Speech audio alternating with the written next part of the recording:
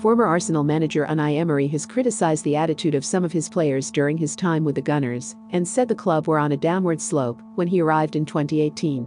The Spaniard talked about his 18 months in charge of the club and the difficulties he faced replacing Arsene at the Emirates Stadium. Arsenal was a club on a downward slope for 2 years before I arrived. We stopped this fall and even began to rebuild the club with the Europa League final in 5th place in the league, only 1 point off of Tottenham, despite the fact that we took just 1 point in our final 5 matches. Emery was sacked in November 2019, following a poor run of results that saw the Gunners go 7 games without a victory, their worst winless run since 1992. Arsenal finished 5th in the Premier League and reached the final of the UEFA Europa League in Emery's first full season in charge, but lost their way rapidly and made a poor start to the 2019-20 campaign. Emery saw a number of key players depart in the 2019 summer transfer window and said those departures had a big impact on his team.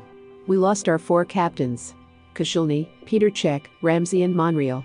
There were personalities that we missed this season to stay on the right track. And some stars did not have a good attitude and asked for more than what they were giving back.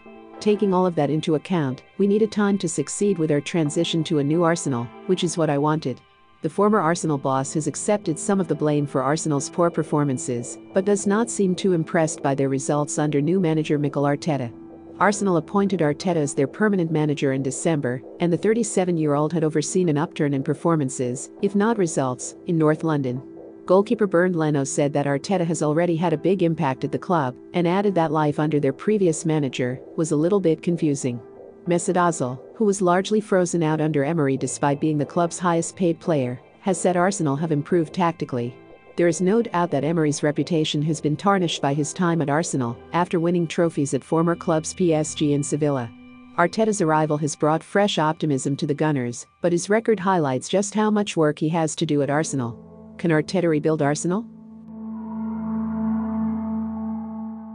Remember to follow Golia by hitting the follow button and slapping a 5-star review on the show or tapping the love icon. Let's get to 1 million followers and tune in daily for new episodes.